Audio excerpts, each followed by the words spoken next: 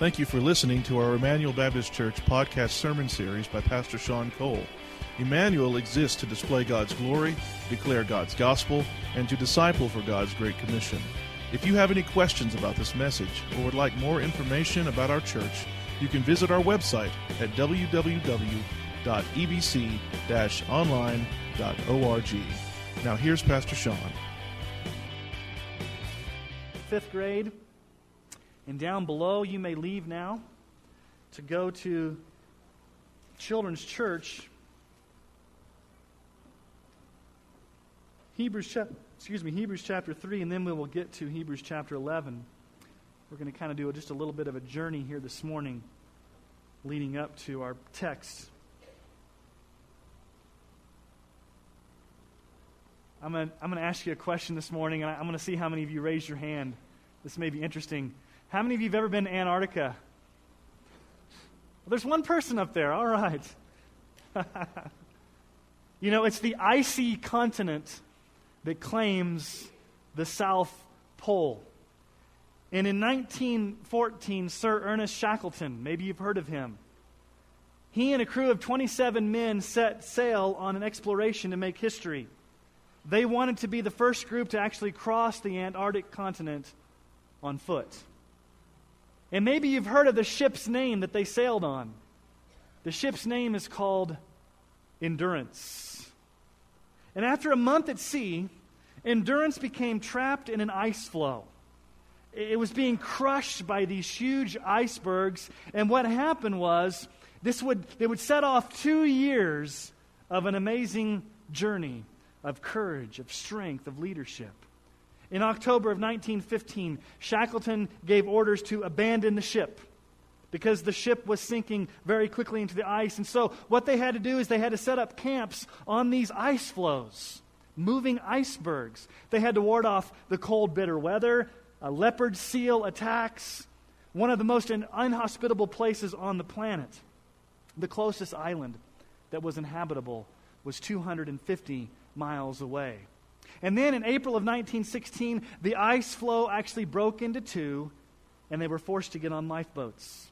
And 5 days of an adventure on these lifeboats, in what was probably the most harrowing experience, they finally set foot on solid ground, Elephant Island, after 497 days, either at sea or floating on an iceberg. It's ironic that the boat was called Endurance, because this is what these men actually ended up characterizing: endurance, courage, perseverance, bravery in the midst of some overwhelming opposition, in the midst of some extreme situations. Courage, endurance, suffering. Those are scary words, aren't they? Courage, endurance, suffering. And we admire those traits in people from a distance, don't we? That person has courage. That person has endurance. I like the way that person suffers. But don't ask me to have those things in my life. I don't want to have to be put in a situation where I have to show courage. I don't want to have to suffer. I don't want to have to endure anything. We shrink back in fear a lot of times, don't we? We become afraid. We lack courage. And that's exactly what's going on in this little church in Hebrews. The writer of Hebrews is writing to a church that is experiencing fear. They are being imprisoned for their faith. They are losing their property. They are being extremely persecuted. They are suffering majorly. And they were tempted to just walk away from Christianity. They were tempted just to chuck it all and say, this Christianity thing, this showing allegiance to Christ, this standing up for Jesus thing, it's not worth it. Let's just go back to being Jews and let's just go back to our comfortable lifestyle. Let's not experience any persecution or hardship for the sake of the gospel. And so this whole book of Hebrews is written to encourage disheartened, fearful Christians who are on the brink of walking away from their faith.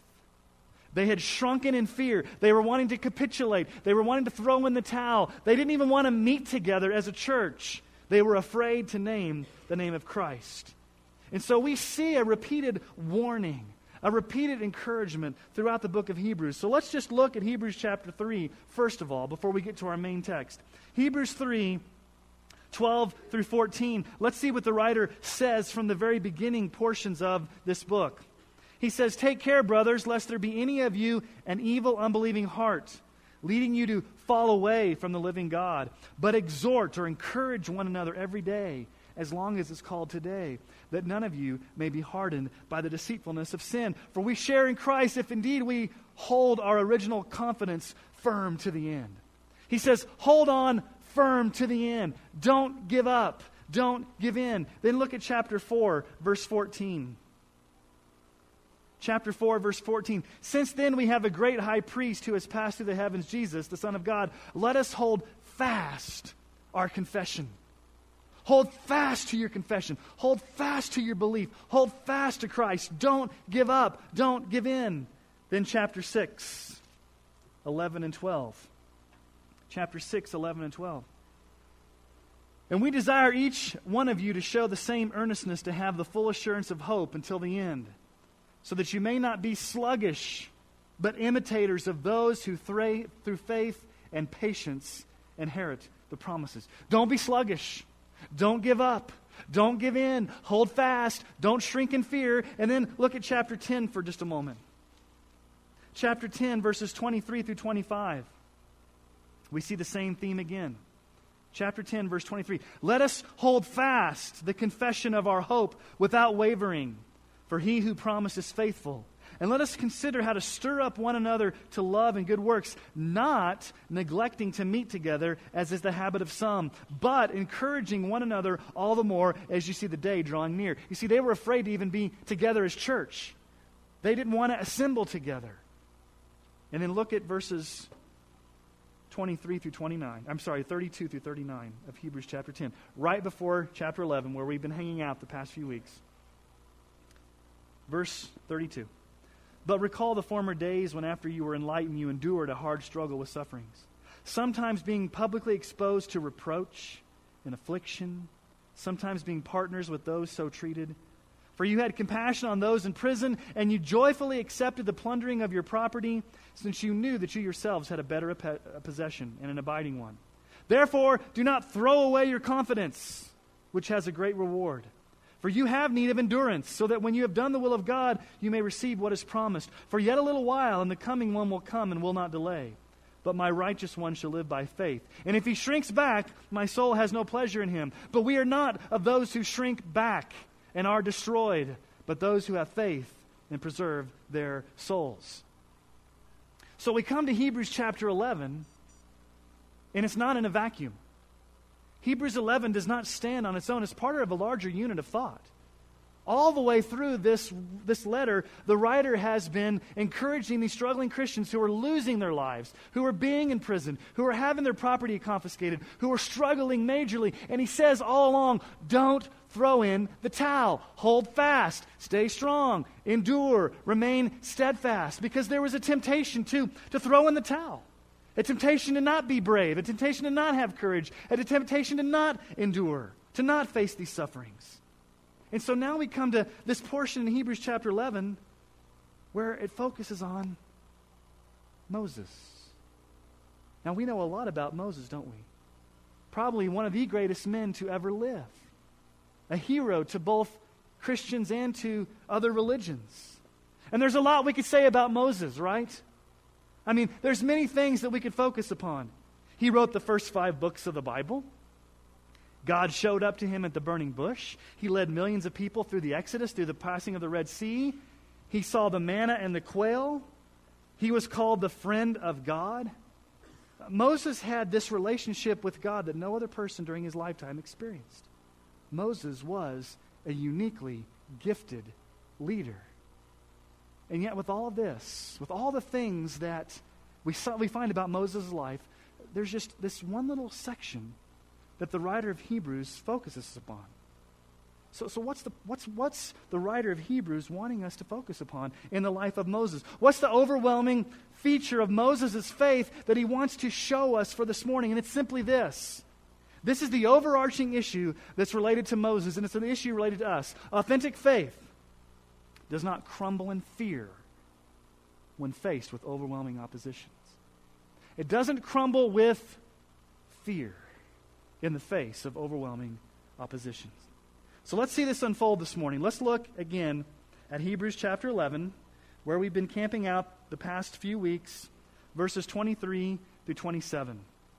We're going to look at Moses again next week, so we're going to spend 2 weeks on Moses, but this is a unit of thought here. So starting in verse 23, by faith, Moses, when he was born, was hidden for 3 months by his parents, because they saw that the child was beautiful, and they were not afraid of the king's edict. By faith, Moses, when he was grown up, refused to be called the son of Pharaoh's daughter, choosing rather to be mistreated with the people of God than to enjoy the fleeting pleasures of sin.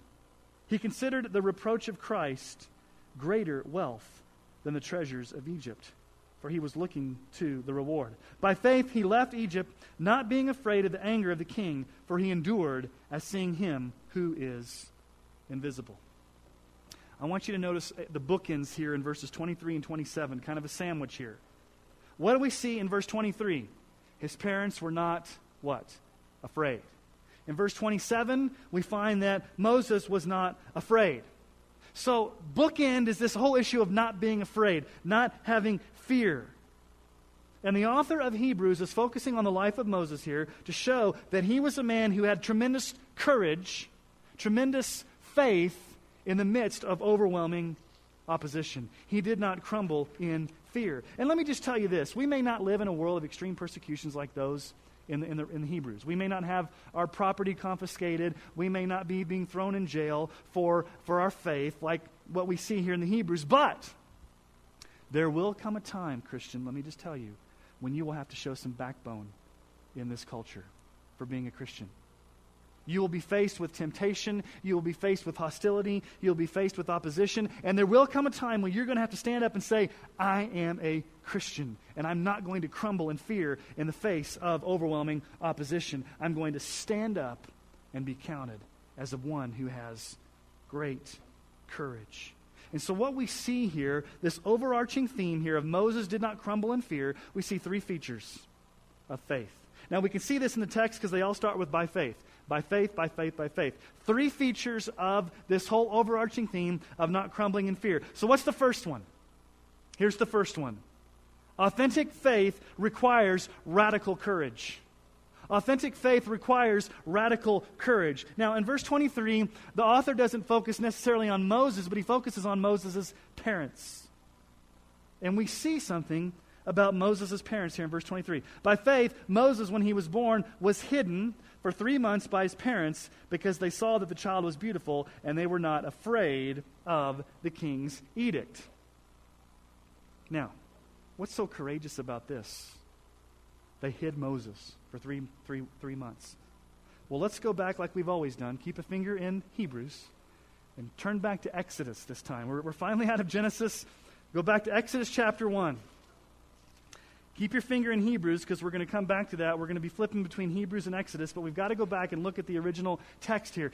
Exodus 1, 15 through 22, to find out the edict of the king.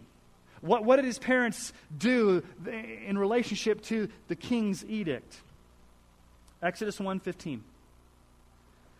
Then the king of Egypt said to the Hebrew midwives, one of whom was named Shiphrah and the other Puah, when you serve as midwife to the Hebrew women and see them on the birth stool, if it is a son, you shall kill him.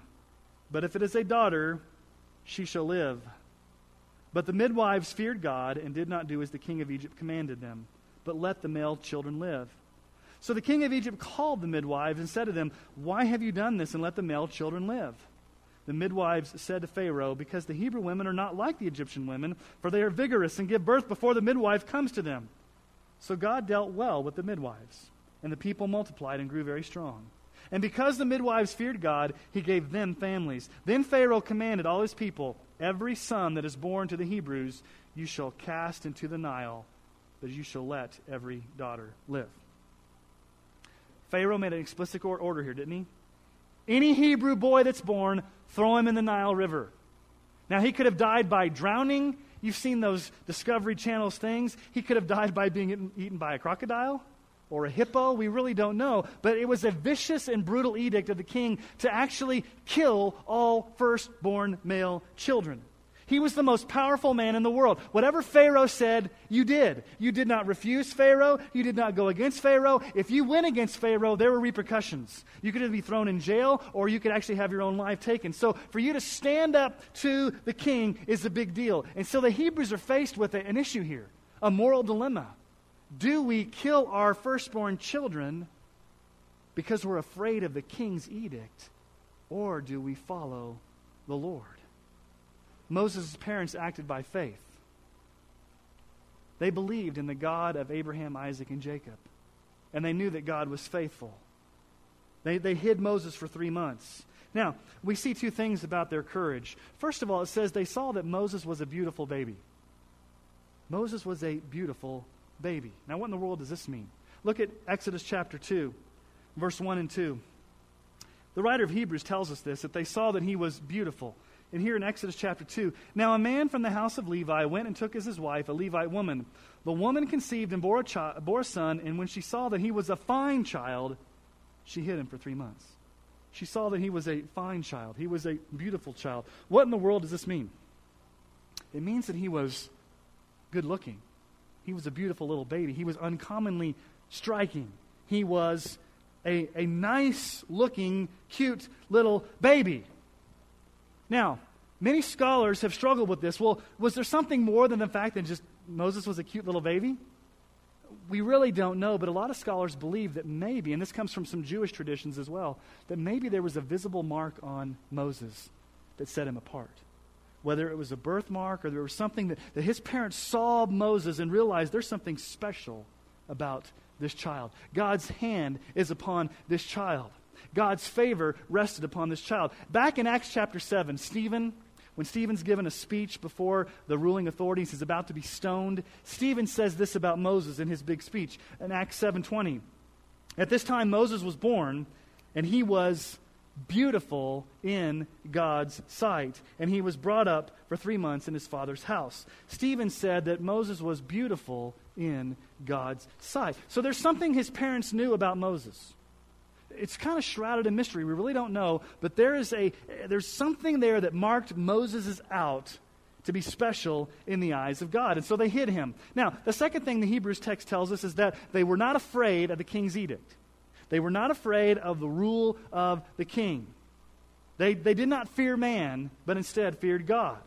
They knew that God's sovereign purposes would be worked out. He's the God of Abraham, Isaac, and Jacob, and that they did not fear what the king said. They went with what God had led them to do. Now, here's a tough issue.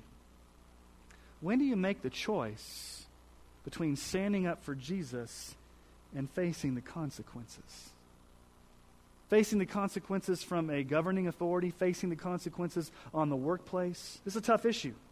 You see, it all boils down to fearing man instead of fearing God. You see, a lot of times we are fearful of what mere men can do as opposed to pleasing God, our Heavenly Father, and letting the consequences fall where they may. Now, living for Jesus requires radical courage. And I could sit here and tell you a bunch of stories about our brothers and sisters all across the world that are suffering for their faith. There are Christians today that are being persecuted, they're being imprisoned, they're being burned, they're being hacked to death for naming the name of Christ. And we need to learn about that. We need to understand our persecuted brothers and sisters around the world, and we need to hear those stories. But oftentimes, when we hear those stories, it seems so distant, doesn't it? We're not there. We're not experiencing that harsh persecution. So let me make it real personal this morning. Let me talk to students first. Middle school, high school, college students. We talk to you for just a moment. Do you show radical courage when your friends want you to go to a party, to drink and experiment with alcohol and drugs, or to engage in sexual immorality? Do you show courage when you stand up to your friends? Do you guys know what peer pressure really is, students? It's fearing man. You fear what man thinks of you as opposed to fearing what God thinks of you.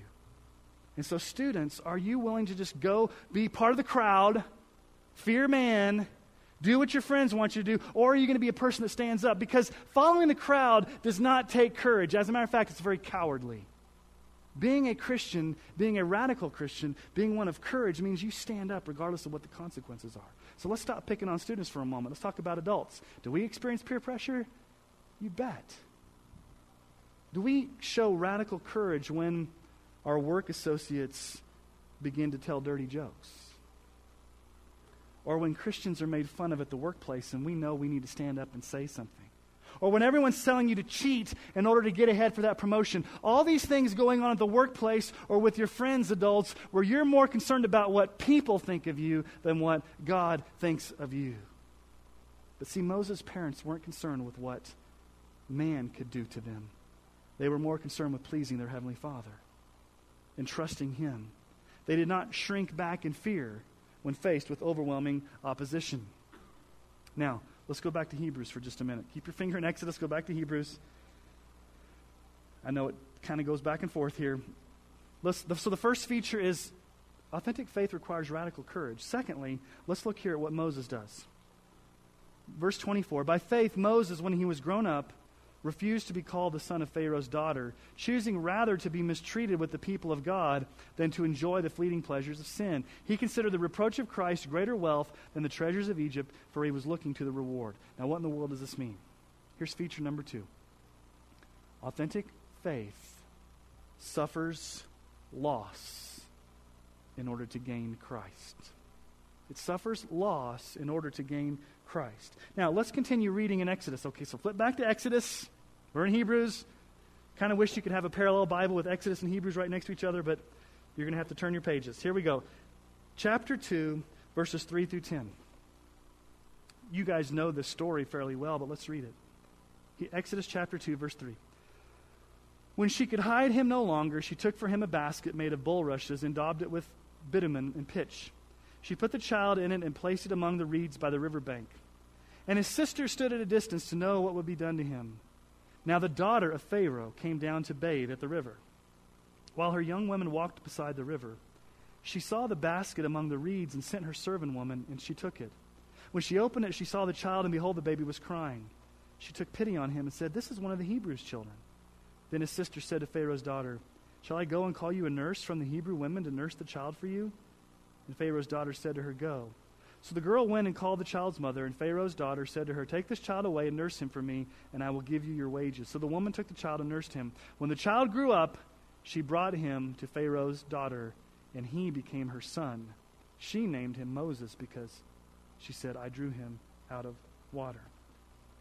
Now, this is a sovereignty of God issue where Moses' mom actually gets to take care of Moses, but there came a point where Moses was adopted into the Egyptian family of the Pharaoh, and he lived in the court.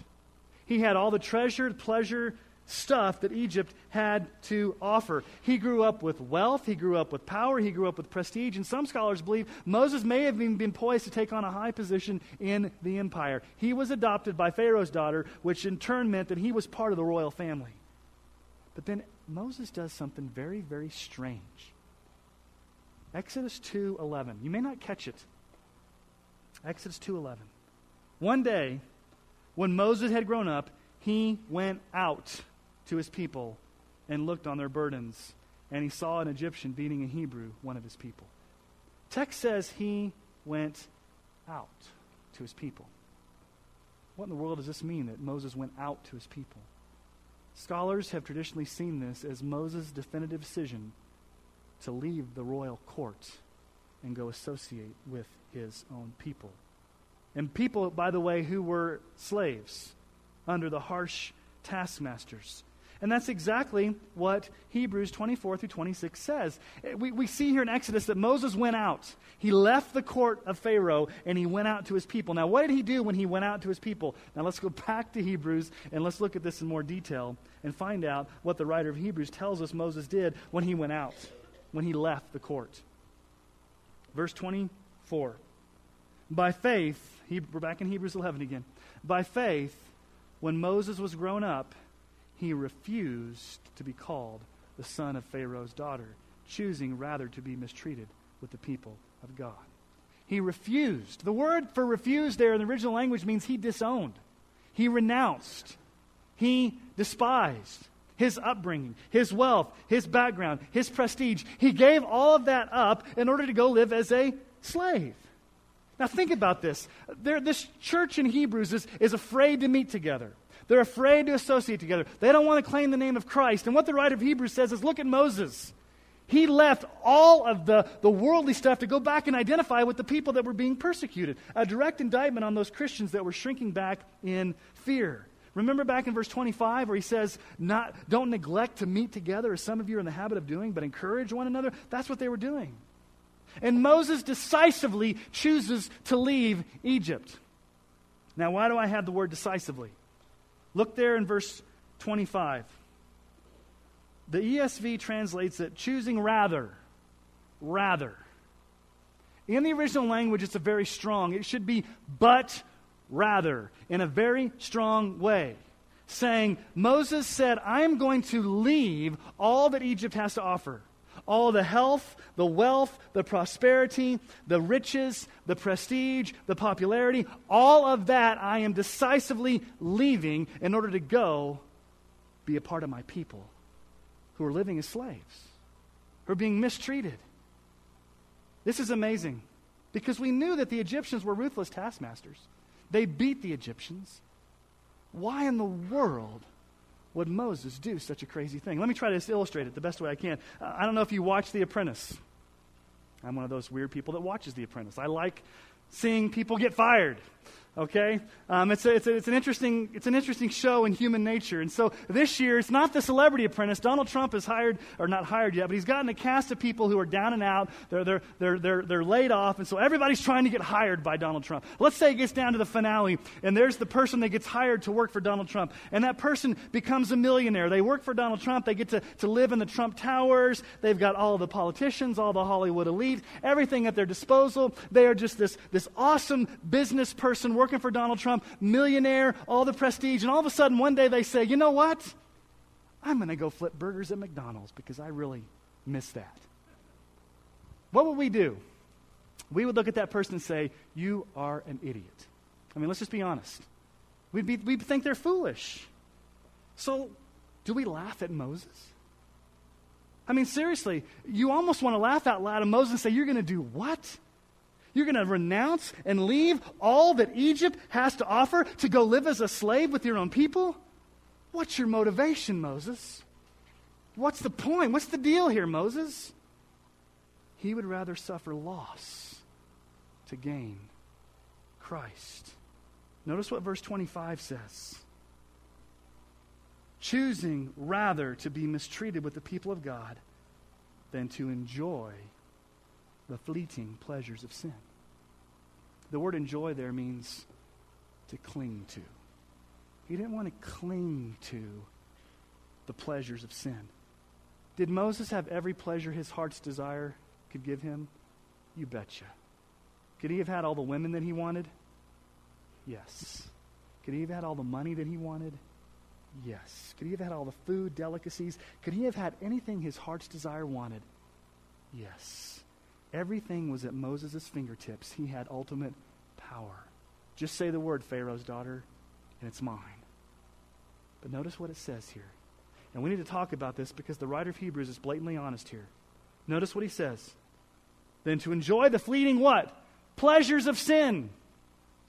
Let me just ask you a question. Is sin enjoyable? And you should be shaking your heads, yes. If it wasn't enjoyable, why would so many people do it? Sin is fun.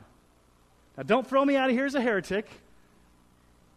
But don't let anybody tell you that sin's not fun, or why would you do it?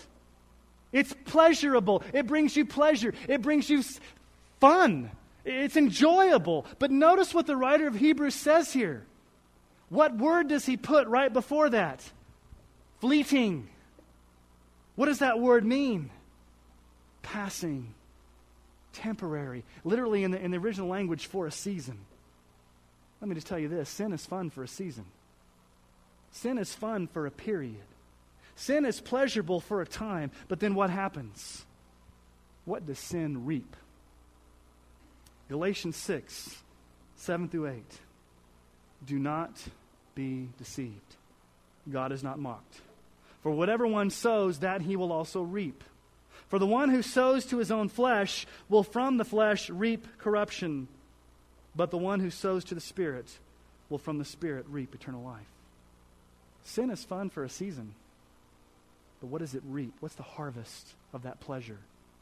Destruction. Now, what's the ultimate sin that Moses could have committed if he stayed in Egypt? The very same sin these Hebrew Christians were struggling with. Idolatry, apostasy. He would have engaged in life absent of God. He'd be living for his own pleasure. He would have denied the very people that gave him birth. He would have shrunk back in fear and stayed in comfortable Egypt instead of being who he truly was. Who was Moses? An Israelite of the God of Abraham, Isaac, and Jacob. He worshiped the living God. Now notice what verse 26 says. Not only did he renounce his upbringing, not only did he go back and be treated as a slave, but notice verse 26. He considered the reproach of Christ greater wealth than the treasures of Egypt, for he was looking to the reward. He considered the reproach of Christ. What in the world does that mean? The reproach of Christ. I think the best way it's said in the Bible is what Paul says in Philippians 3. Notice what Paul says in Philippians 3, 7 through 8. But whatever gain I had, I count as loss for the sake of Christ. Indeed, I count everything as loss because of the surpassing worth of knowing Jesus Christ my Lord. For his sake I've suffered the loss of all things and count them as skubalon, rubbish in the original language. It's a strong word there. I can't translate it here in a family-oriented worship service. In order that I may gain Christ. So what does Moses do? He says, I'm going to give it all up. Everything I have, I'm going to give it up so that I can get Jesus. That's radical. Let me ask you a question this morning. Is Jesus your treasure? Is Jesus your pleasure? And let me define those terms for just a moment. Is Jesus your treasure? Is Jesus what you value the most? Is he your preoccupation? Is he what you elevate to the highest place in your life? Is he what everything in your life points to? Is he supremely valuable as your treasure? Everything pales in comparison to knowing Christ. He's worth it. Is he your treasure? Secondly, is Jesus your pleasure? In other words, do you enjoy Jesus? Is he your greatest joy? Does he bring you the greatest satisfaction? Do you long for him? Is he your treasure? Is he your pleasure? Now, why in the world would Moses do this? Why would Moses say, I'm chucking it all, I'm refusing to be known as Pharaoh's daughter with all the health, wealth, and everything that I have in Egypt to go suffer the reproach of Christ? Well, the writer tells us we're not left guessing. Look at the very last part of verse 26. For, small little word there, purpose. For he was what? Looking to the reward. He was looking to the reward. Now, this word looking conveys a constant, continual, searching, looking, focus. It says in the original language, it really meant a painter or a sculptor who's focusing on their model to make sure that they're drawing it or sculpting it correctly. He was looking for what? What were his eyes constantly fixed upon? The reward. Now, all through Hebrews chapter 11, we know what the reward is, right? It is heaven. He's focused on Jesus. He's focused on heaven. He's focused on his true home. He's focused on the glory of Christ. That's where his focus is. And so he can say no to all these things that the world has to offer because his eyes are fixed on one what truly matters, Jesus. Now, the writer of Hebrews is being a good pastor to his people. What's going on in Hebrews? They're struggling. They're being imprisoned. They're having their property confiscated. All these things. And the writer of Hebrews could come to them and say, you guys need to get it together. But he doesn't do that. He says, look to Moses. Look at the example of Moses. And more importantly, look to the example of Christ.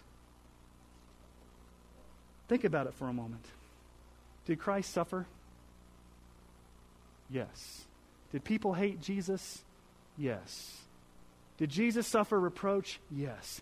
Do you think that we as followers of Jesus would have anything less than what our Savior had? If Jesus suffered reproach, we can expect nothing less than to suffer because he is worth it. He's worth it. Because life, in a life of sin, is only pleasurable for a season, the writer of Hebrews says. But the treasures of this world are only pleasurable for a season. But Christ is eternal, and the glory of Christ is what we're living for. What did we sing this morning? Hallelujah. All I have is Christ. Do you believe that? All you have is Jesus, that He is your life. Now, third feature. First, radical courage. Second, suffering loss to gain Christ. Third, authentic faith endures through overwhelming opposition. Endures. Endurance. Notice verse 27. The main verb in verse 27 is Moses endured. But let's read verse 27. By faith, he left Egypt, not being afraid of the anger of the king, for he endured. That's the key word there. He endured as seeing him who is invisible. It says Moses didn't fear the king's rage. He left Egypt. What does that mean? He didn't fear the king's rage when he left Egypt. Well, here's a good question. If you're a Bible student, how many times did Moses leave Egypt? What was the first time he left? Remember the story? He kills the Egyptian, buries him in the sand, gets found out, and flees in fear. He leaves Egypt the first time. What's the second time he leaves Egypt? Talk about this next week. Passover, crossing of the Red Sea. Which one is it? Is it the first leaving or the second leaving? And that word for leaving there really means to abandon, to forsake. Now, there's scholars who disagree. Some say it's the first time that he leaves. Some say it's the second time he leaves. I know it's a little bit out of order because next week we're going to look at the Passover, and the Passover really comes before the Exodus. But I take a stand, and it's talking about the Exodus here. That Moses is talking about, when he left, when the nation of Israel left, they did not fear the rage of the king. Because it says this, and if you go back to Exodus 2, we'll put it on the screen, 14 and 15. After Moses killed the Egyptian and fled, we find these words. He answered, "Who made you prince and judge over us? Do you mean to kill me as you killed the Egyptian?" Then Moses was what? Afraid, and thought, surely the thing is known. When Pharaoh heard of it, he sought to kill Moses, but Moses fled from Pharaoh and stayed in the land of Midian, and he sat down by a well. Now, this says that Moses was what? Afraid. What does the text in Hebrews say? Moses was not afraid. Now, it doesn't say anything about the rage of the king here, but would killing an Egyptian cause the king to get upset? Yes, murdering an Egyptian would cause the king to get upset. But as we will see next week, there is an event that's going to cause greater rage in the life of the king. The killing of all firstborn sons in Egypt, plus his very own son, is going to cause rage. So I think it's talking about the Exodus itself, because when the Exodus happens, Pharaoh basically says, "Get out of here." But then later on, God hardens his heart and says, "We're going to pursue you hotly."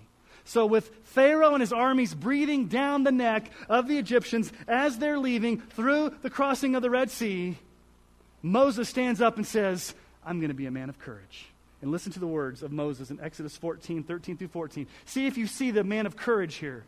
Moses said to the people, "Fear not, stand firm. See the salvation of the Lord, which he will work for you today. For the Egyptians whom you see today, you shall never see again. The Lord will fight for you. You have to only be silent."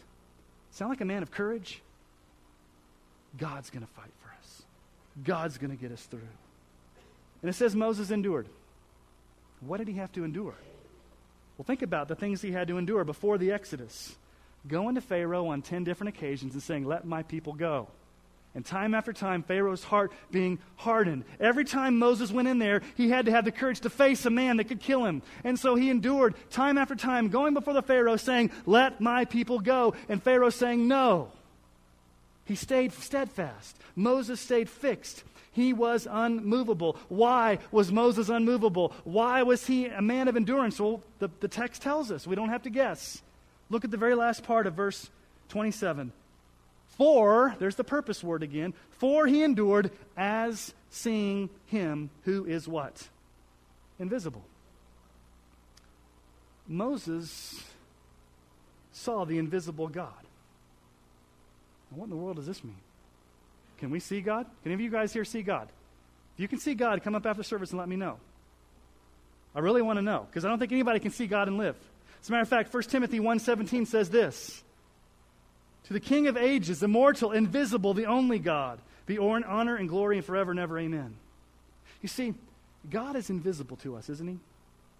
But when we go through hardships, it seems like he's the God who's not there, but is he there? His invisible hand of grace, his invisible hand of strength is always there. And that's what Moses did. Moses trusted in the invisible God who can get him through all of these situations. Now, I find it interesting here. Why would Moses focus on the invisible God? Wasn't Moses the man that saw God a lot? Saw him at the burning bush. Went up to the mountain, saw it in the cloud. Manna, quail, Red Sea parting, pillar of fire, pillar of smoke. All these things Moses got to see like nobody else got to see. But what does it focus upon? Do any of us here get to see the burning bush? Do any of us here get to see a pillar of fire and a pillar of smoke? That'd be great in your backyard. God, give me your will. Pillar of fire comes down. There's your will right there. None of us can see God. All of us live by what? Faith. We don't live by sight. Remember, that's what true faith is. Faith is being sure of what we do not see.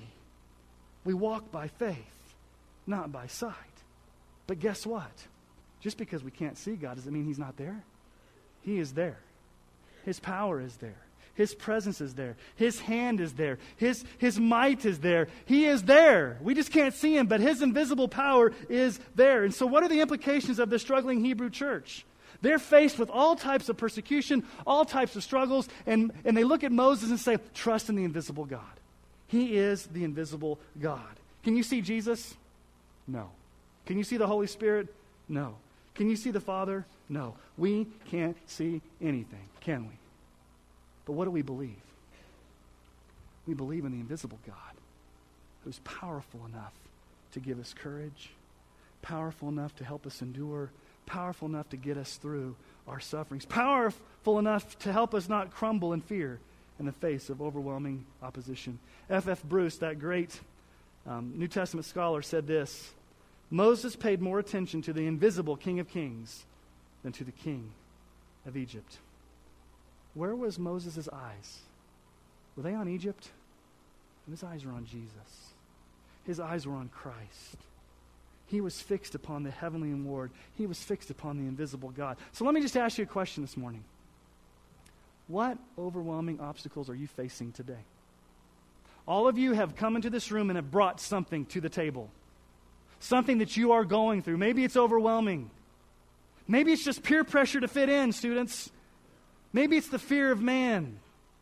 Maybe it's just the temptation to not stand up for Christ at the workplace because you don't want to be viewed as a religious fanatic. Maybe it's a neighbor or a coworker who always berates you for being a Christian and you just have to endure them. Maybe some of you have come in here with an insurmountable life experience, a life situation. Something in your life seems insurmountable and you don't know if you're going to get through. Some of you may have come in here and said, you know what, I've had to endure a lot and I'm sick of enduring.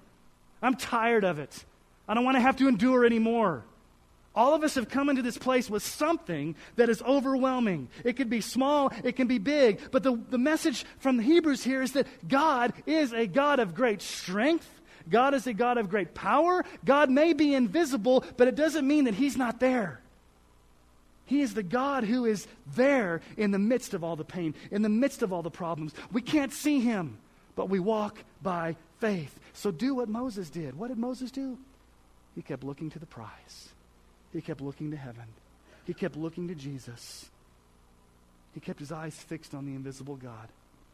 God may seem distant. God may be invisible. But God is for you. Did you know that? If you're a Christian, God is for you. He's not against you. Romans chapter 8, 31 through 32. Some of the most powerful words in all of Scripture. What shall we say to these things? If God is for us, who can be against us? And it doesn't just stop there. We have the reason why He can be for us. Verse 32, He who did not spare His own Son, but gave Him up for us all, how will He not also with Him graciously give us all things? I'm going to ask you to bow your heads this morning. And I know because life hits you hard, there may be many in this room that are just going through something where